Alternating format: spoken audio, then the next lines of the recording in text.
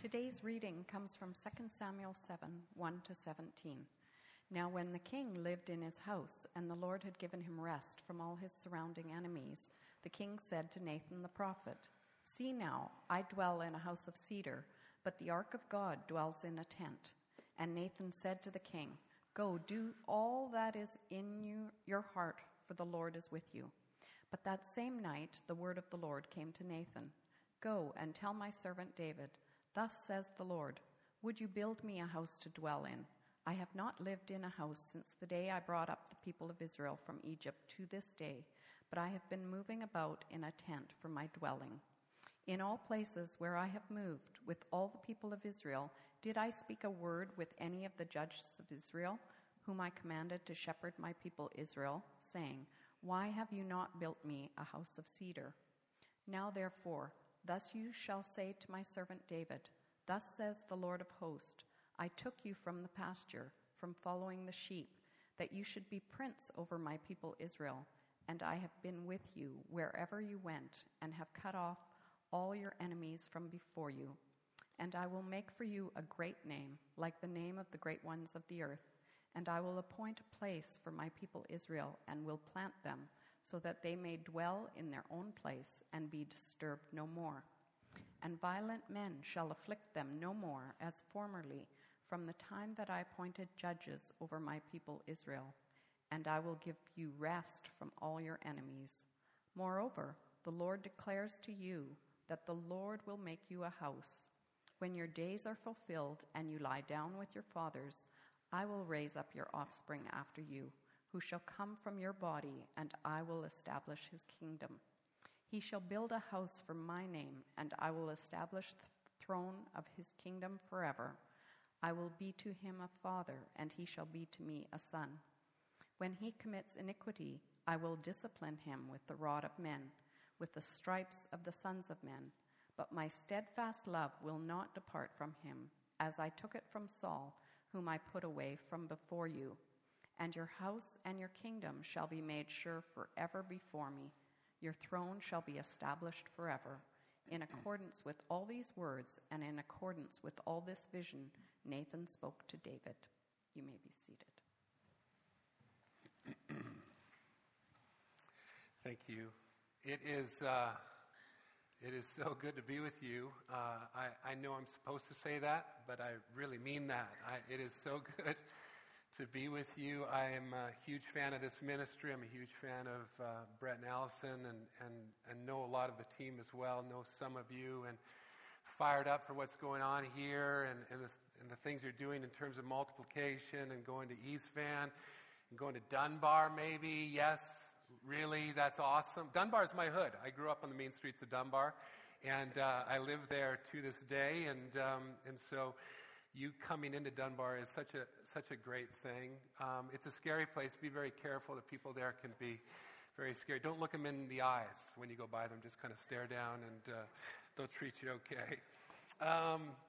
We have a lot of work to do. If you haven't turned already to 2 Samuel, I invite you to turn to 2 Samuel chapter 7, the text that was just read. You are beginning today an Advent season where over the next 4 Sundays, including today, you'll be reflecting on Jesus as King, Prophet, and Priest. And the great privilege that I have today is kicking things off by looking at Jesus as King 1.0.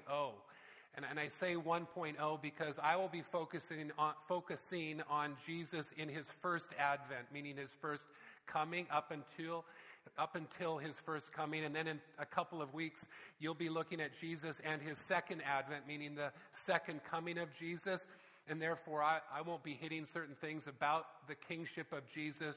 I'll be ignoring them because you'll be hitting that part of the kingship of Jesus, like I said, in a few weeks. So I invite you to turn to 2 Samuel 7 if you haven't already. As you find that text, let me lay out what I'll call the lattice that this sermon is going to be built upon. Let me give you some things on the front end if you like taking notes, and then I'll double back on it. What we're going to do is we're going to begin briefly looking at the prophecy coming concerning the coming of a king, the King of Kings. We'll begin there. That will take us to our text. So that's 2 Samuel chapter 7. We'll then skip ahead to the promise fulfilled. That will drop us in on what I will call the first Christmas. We will then go from there and we will consider the problem. There is a problem that we all share. I'll talk more about that, but I'll give you a little bit of a tease. We all have a problem, share a problem concerning the kingship of Jesus. So we're all in the same place when it comes to that. I'll unpack that further as we get there. And then finally, if I've done my job well and God is gracious, we'll respond with humble praise. And so if you're taking notes, if you've had your ears open for the last 30 seconds, we'll go from prophecy to promise to problem to praise. All right? If you want alliteration for Christmas this year, Merry Christmas. All right? I'm your Santa. So let's go at it. Like, first, the prophecy concerning the coming king, which takes us to our text. It was read already, but let me set the stage. As we drop in on 2 Samuel 7 and find David, he's in a good place. This is a good season for David. And that stands out because not all seasons have been good for David if you know David's story. But this season for David is a great season. He sits and reigns over a unified Israel. His enemies have been subdued. Saul is dead. There is peace in the land. And on top of that, the Ark of God has recently been placed in the city of Jerusalem, right? The city of Zion. This is home base for David. So this is good times. David is doing well. In fact, just to double down on the goodness of David at this stage in his life, he is living in some sweet new digs. A new house had been built for David, and he is living in it. Just double back, hang a left, go to chapter 5, same book, 2 Samuel, and just notice in verse 11 that we read there, and Hiram, king of Tyre, sent messengers to David and cedar trees, also carpenters and masons who built David a house. Sounds nice. I mean, this sounds really nice. Don't you like houses like this? That kind of, you know what I mean? When you walk by houses that sort of incorporate kind of big wood beams and stonework. You know what I mean? Don't you like that look? Think Whistler. Okay, let's go to Whistler in our minds. Think Whistler, like one of those big mountain mansions at Whistler. You know the ones that you walk by? Big palatial palaces, 15,000 square feet, stone and wood, big beams, infinity pool in the back, right? Hot tub, right? Those places. Marble countertops inside, Jack and Jill closets, his and her sinks, 3-car garage, like that place. And you walk by them in Whistler and you go, who lives here? I'll tell you who lives there. David. That's his place. But there's an issue that comes with that. And the issue is the Ark of God that I mentioned earlier, the most important piece of furniture in Israel. The Ark of God, which represented the very glory and presence of God. The Ark of God that was so synonymous with God himself that when we read through 2 Samuel 7, we'll go back and forth between talking about the Ark of God having a house and God having a house. That's how connected they are. That Ark resides in a tent. God lives in a tent. And David is crashing in this wood and stone luxury. That's an issue. At least it was for David. And so David starts thinking in his mind, I need to build God a house. I need to get this Ark of God into a house. And so he calls the prophet Nathan. This is the first time we read about Nathan in the story of God. And he says to Nathan, essentially, I need to build God a house. Nathan says, sounds good, go for it. But the issue is God has different thoughts in mind. And so God intervenes in the middle of the night, goes to Nathan in a vision and says, Nathan, I want you to go back to David with the following message. Here's the message. I'll paraphrase it for you. David, who do you think you are? Have I asked you to build me a house? Have I ever asked anyone from the time I led my people out of Egypt until today, have I asked any of the rulers of Israel to build me a house? Have I ever complained about living in a tent? That's verses 1 to 7. Let's pick things up in verses 8 and 9, two of the most precious, beautiful verses in the Bible. Let me prove it to you. Verses 8 and 9.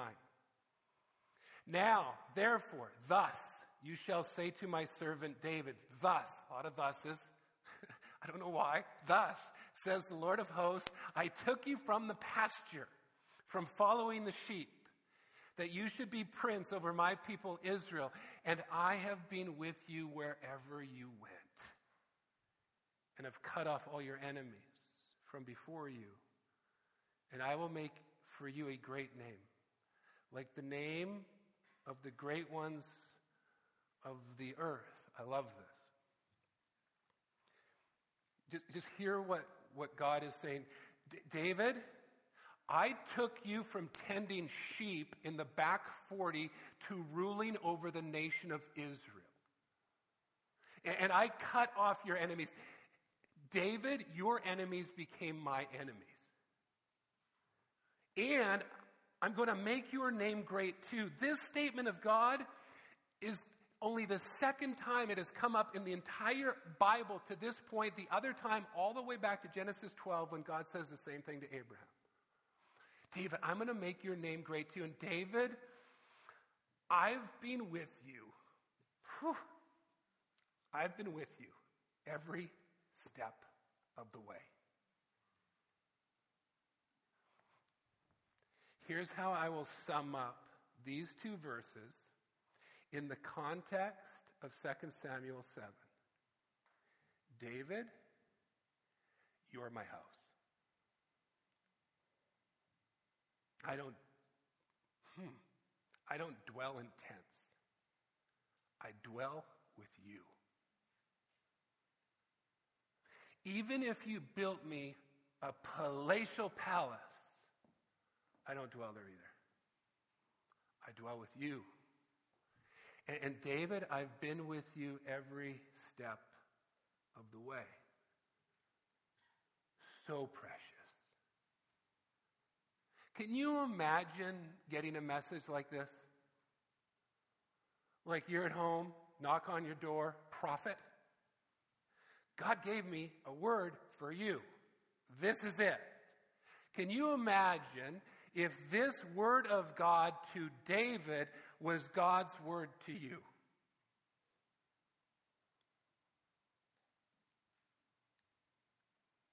Christ City? It is. That's what makes these two verses so precious. God says to us, I dwell with you. In fact, I'm in you. And I've given you a new name. And I've taken you from that old thing to a brand new thing. And I'll never leave you. I'll never forsake you. Do you see why these two verses are two of the most beautiful verses in the Bible? Hear God's word to you. We could just stop here and call it a day. This is so tasty and good and rich, and I've been chewing on this week, these two verses. But we have more work to do. Drop down to verse 11. Pick things up halfway through. Moreover, the Lord declares to you that the Lord will make you a house. That's interesting. He has a house. What is God talking about? When your days are fulfilled and you lie down with your fathers, I will raise up your offspring after you, who shall come from your body, and I will establish his kingdom. He shall build a house for my name, and I will establish the throne of his kingdom forever, and I will be to him a father, and he shall be to me a son. When he commits iniquity, I will discipline him with the rod of man, with the stripes of the sons of men. Drop down to verse 16. I'll finish with what the last phrase is there for us. Your throne shall be established forever. So to sum this up, hear what God is saying to David. David, you're not going to build me a house. I'm going to build you a house instead, a dynasty. I'm going to build you an eternal kingdom through your line. This is referred to as the Davidic covenant. I cannot overstate how important this promise was to God's people. I can't overstate it. In fact, when you read about the first Christmas in the gospel accounts of it, gospel writers will emphasize how expectant they were of someone coming. They're waiting. They're waiting based on this. Not only this, based on other promises with one like Moses coming or one like a son of man coming, but they're expectant. And they are longing for it, hopefully longing. They want to see it, but tied to it, just look at verses 12 to 14 again specifically. God promises there that an offspring of David was coming. And he would be the one who'd build God a house. Who is this? Solomon. David's son to come, he would be the one to build God a temple, right? The first temple built by Solomon, Solomon's temple. You can read about that in 1 Kings chapter 6. But when I say that, you need to do me a favor. You need to chamber these 3 verses. Just save them to the desktop of your minds, because we're going to come back, we're going to click on them, because there's something more in these 3 verses that we need to see. But that's good enough for now. That's the prophecy concerning the coming king. Let's fast forward about 1,000 years and see with that fast forwarding the promise fulfilled. This drops us in on our first Christmas. A couple of texts connected to that first Christmas that are well known. The first is in Luke 1, where we read. It's a longer text, but we'll get through it because it contains so much goodness. We need to go in it. In the 6th month, the angel Gabriel was sent from God to a city of Galilee named Nazareth, to a virgin betrothed to a man whose name was Joseph of the house of David. That's interesting. That's not a throwaway point.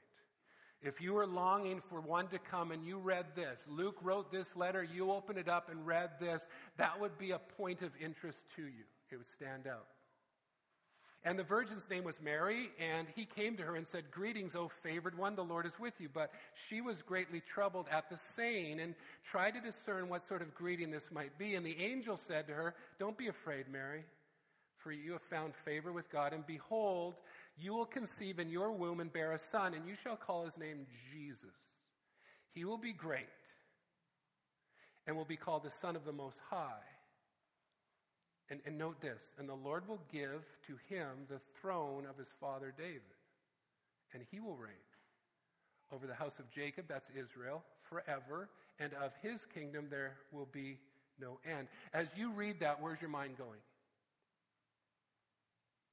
2 Samuel 7. Your mind should go to 2 Samuel 7.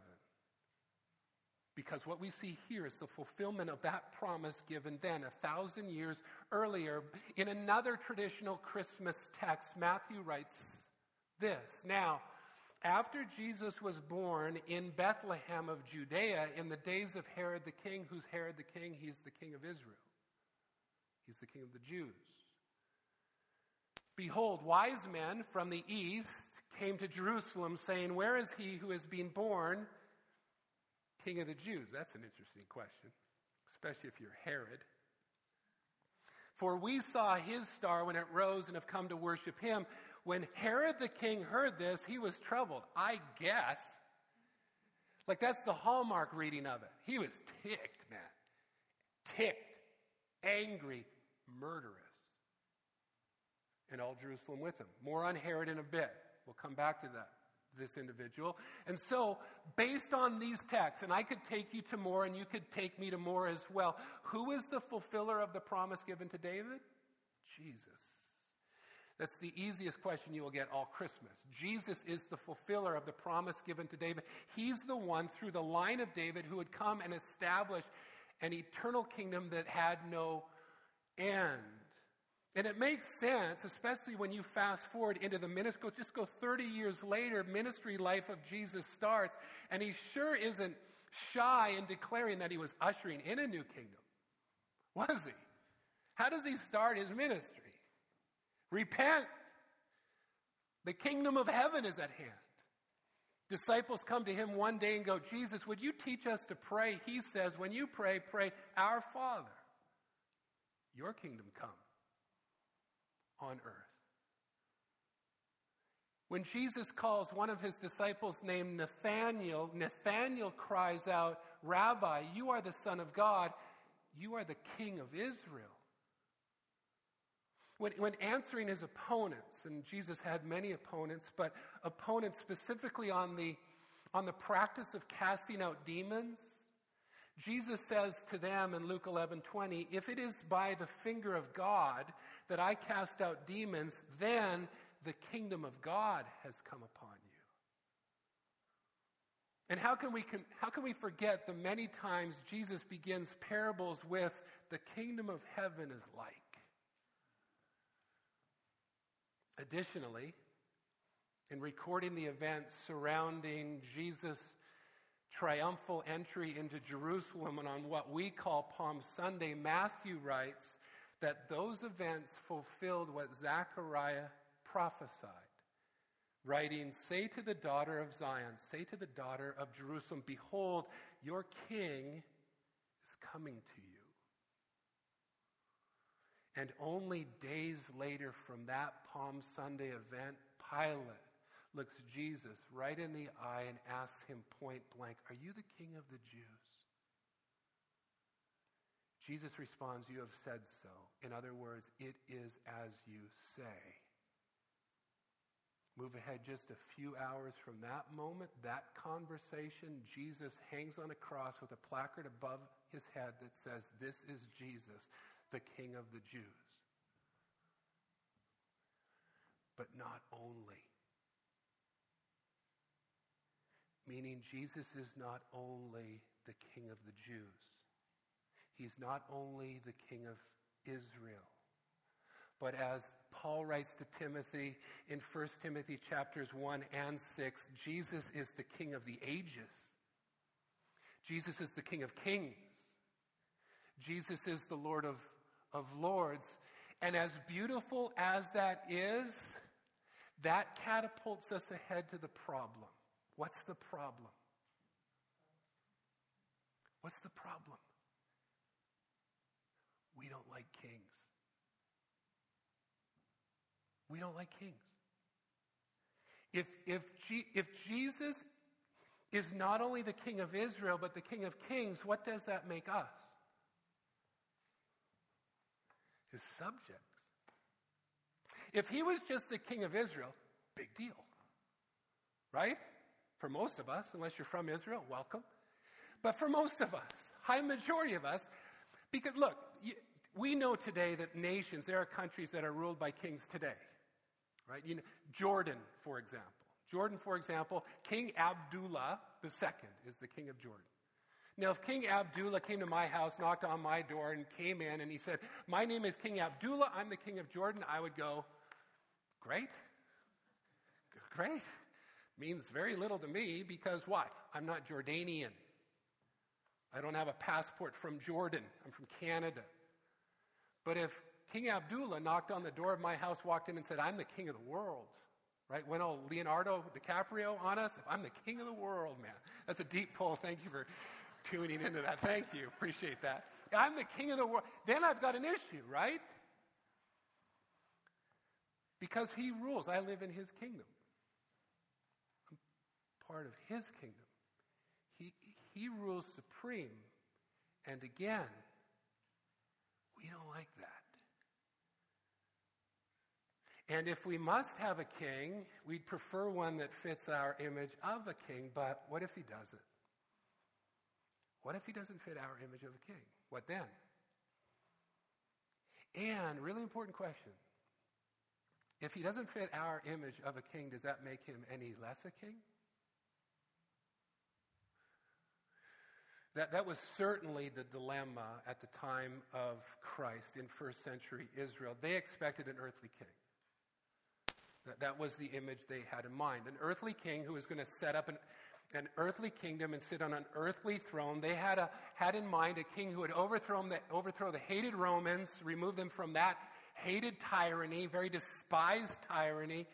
They, in a very real sense, had a better version of King David in mind. David killed his 10,000s. Maybe this new guy will kill his hundreds of thousands. And they all be Roman.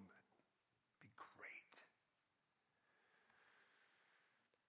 That's the image they have. And in some ways it's very understandable, but it's also a problem because Jesus wasn't coming to fulfill that image of kingship. This great juxtaposition about what they had in mind versus who Jesus was shows up dramatically in the immediate aftermath of the feeding of the 5,000. You remember that event? The greatest earthly messianic sign of all signs that Jesus ever displayed. The feeding of the 5,000. To the people then. You say, what about the resurrection? They didn't have that in mind.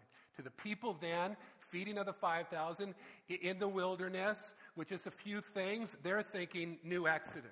Here's our Messiah. Here's our King. In the immediate aftermath of that, we read in John 6:15, perceiving then that they were about to come, and take him by force to make him king. Jesus withdrew again to the mountain by himself. You see, in the wake of this event, they saw Jesus as someone who could not only free them, but serve them and feed them, take away all worries. And if he didn't want to do it, we'll force him. We'll put him into position. And so Jesus withdrew. The irony is, what is the irony about all of this? Jesus did come to free them. And he did come to serve them. And he did come to feed them too, just not in the ways they had in mind. Jesus had a different enemy in mind. Jesus had a different freedom in mind. Jesus had a different bread in mind. Jesus had a different kingdom in mind. He was like a king. He was a king like no other. Kings rule with power. Jesus came in weakness. Kings live in palaces. Jesus had nowhere to lay his head. Kings are raised in Jerusalem. Jesus was raised in Nazareth. Nazareth. Can anything good come out of Nazareth? Kings ride white stallions. Jesus rode in on a donkey. Kings are hailed. Jesus was mocked. Kings are adorned. Jesus was stripped. Kings wear crowns of gold. Jesus wore a crown of thorns. Kings sit on thrones. Jesus, our King, he hung on a cross.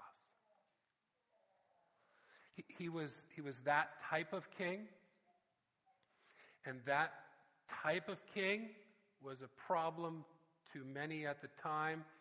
It's a problem still today. It was such a problem for the people then, it only took 5 days, just 5 short days, to see their cries of Hosanna be replaced with shouts of, crucify him. Why? He doesn't fit our image. Kill him.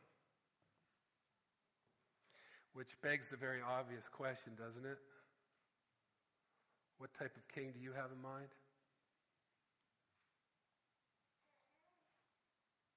A type of king who exists to serve you, or the one who offers so much more?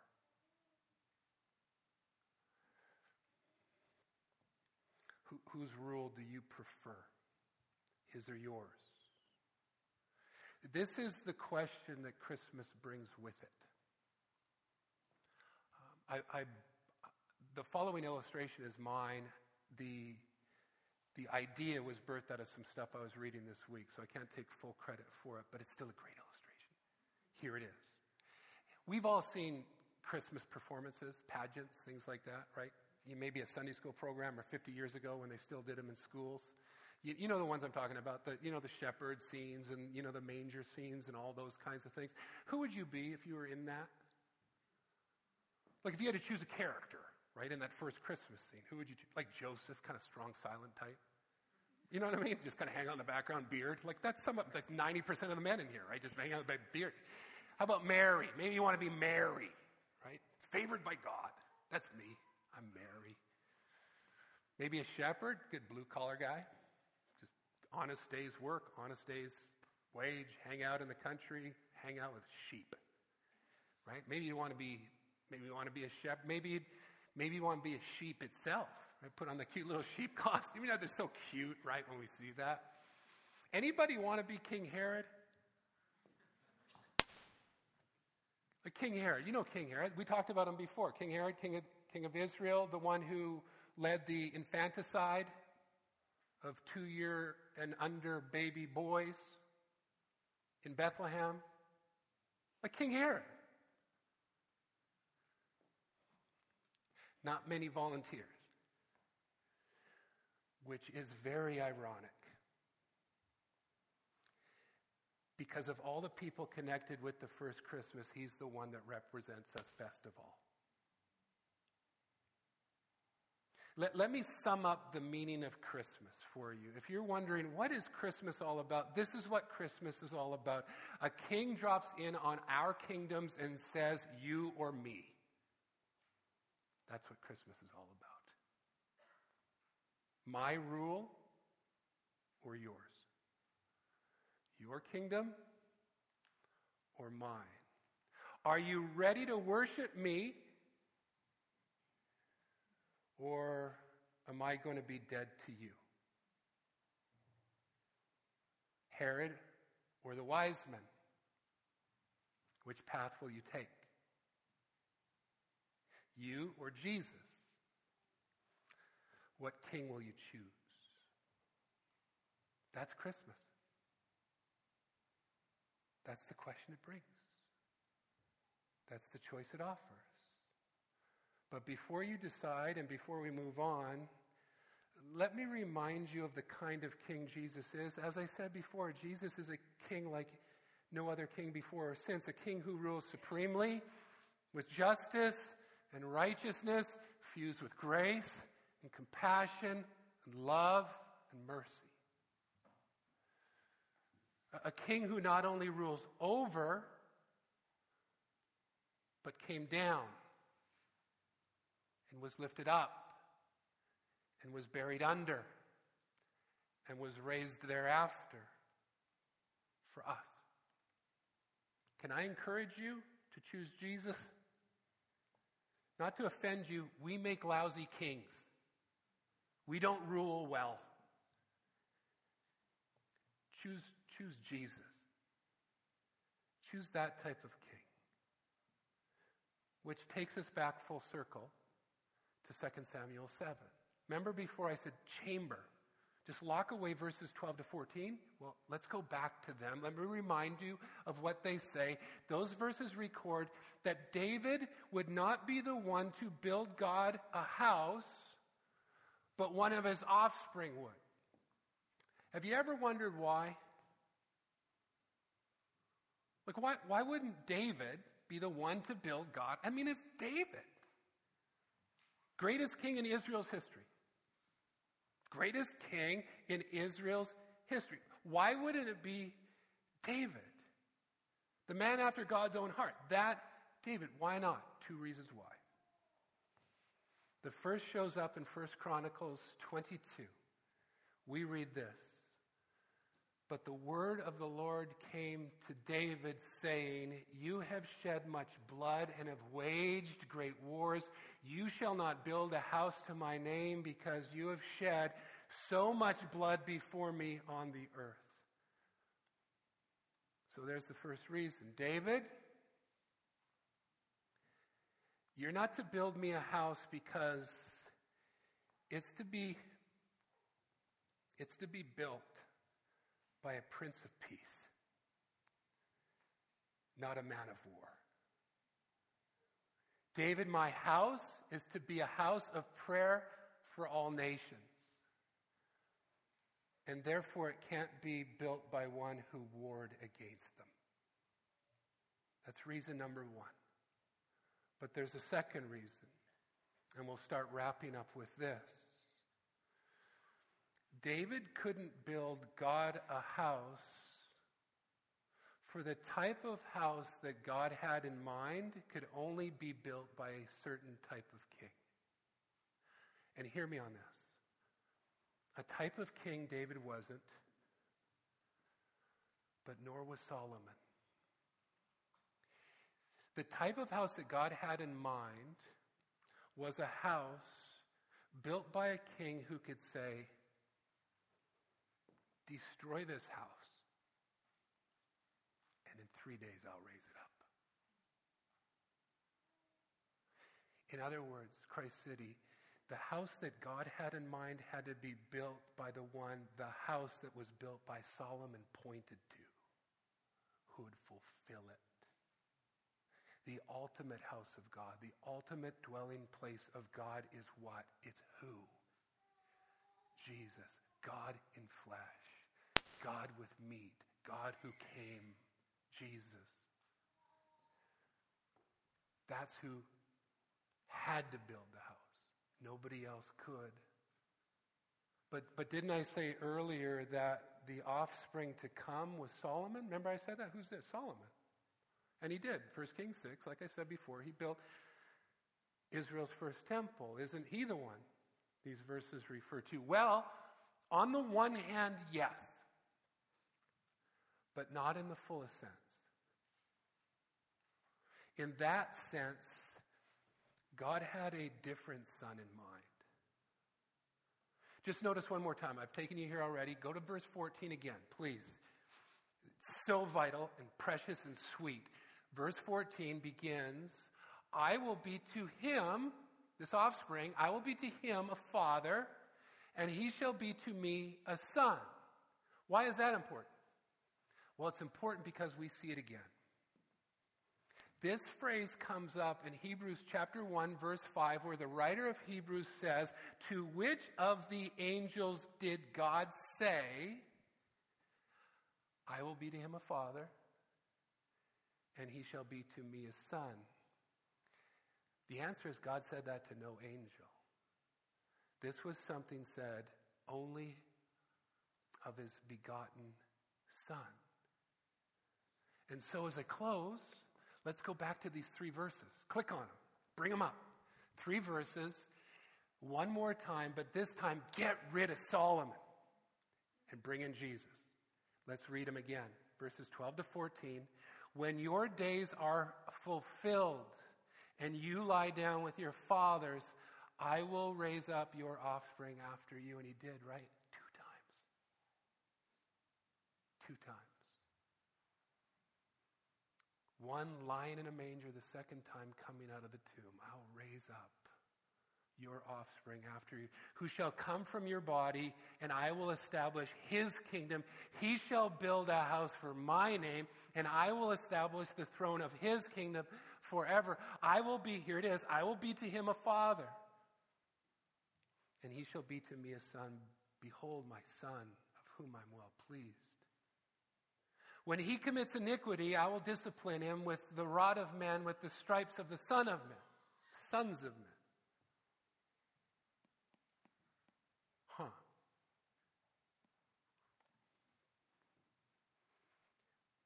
How can this be about Jesus? I mean, Jesus committed no iniquity. Yeah, and you're right. He was crushed 4 hours instead. And the rod of men meant for us, he took upon himself. And the stripes of the sons of men, he bore on his back. And it's by his stripes that we are healed. What a king. Amen? What a king. Do you see why? Do you see why, after looking at the prophecy concerning the coming king, and looking at the promise of it fulfilled, and considering the problem that kings bring for all of us, that in light of this, why we need to join the wise men and respond in humble praise? So let's do that. Let's respond in humble praise, bringing everything we've got, the best we've got, gold, frankincense, and myrrh, gifts fit for a king, gifts fit for a king who would die. Let's bring everything and praise King Jesus. Let me pray.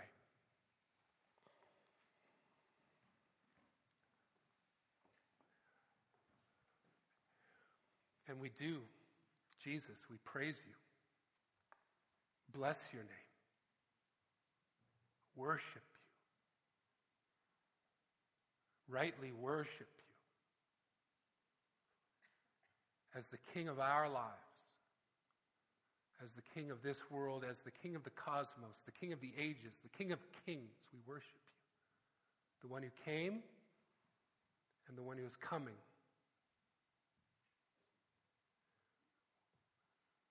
We want to be like the wise men, doing all we can to come before Jesus and worship Jesus. And forgive us for when we are more like Herod, just hanging on to our kingdom and our rule, resisting. Forgive us and strengthen us so that our affections and our desire would be more for you, and the things of this world would grow strangely dim. More of Jesus, less of me. More of Jesus, less of me. I pray. In your name, Jesus. Amen. Thanks for listening. For more information about Christ City Church in Vancouver, please visit christcitychurch.ca. We invite you to join us in praying that God's kingdom would come in Vancouver as it is in heaven.